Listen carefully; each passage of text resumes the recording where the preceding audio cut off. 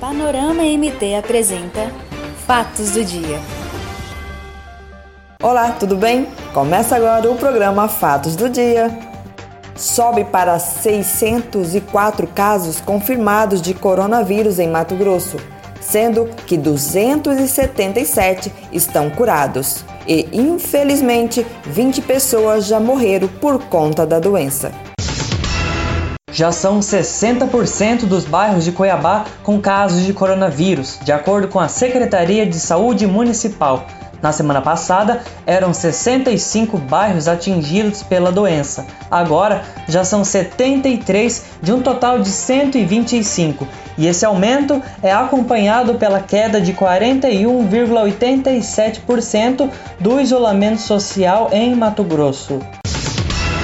Do dia 19 a 25 de janeiro, já era registrado paciente com coronavírus no Brasil, revela o Infogripe, que é o sistema de monitoramento hospitalar da Fiocruz. A análise molecular e retrospectiva confirmam que o primeiro caso de coronavírus foi antes do carnaval.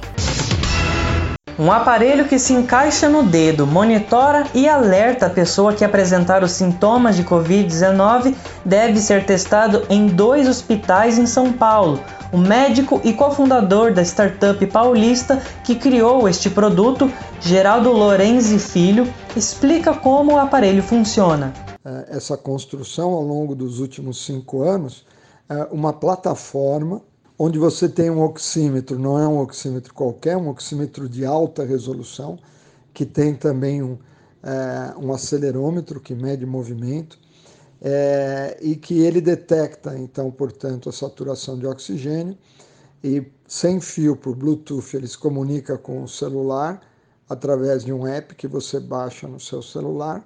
Essas informações vão para a nuvem e ficam disponíveis numa plataforma acessível para o médico que está acompanhando.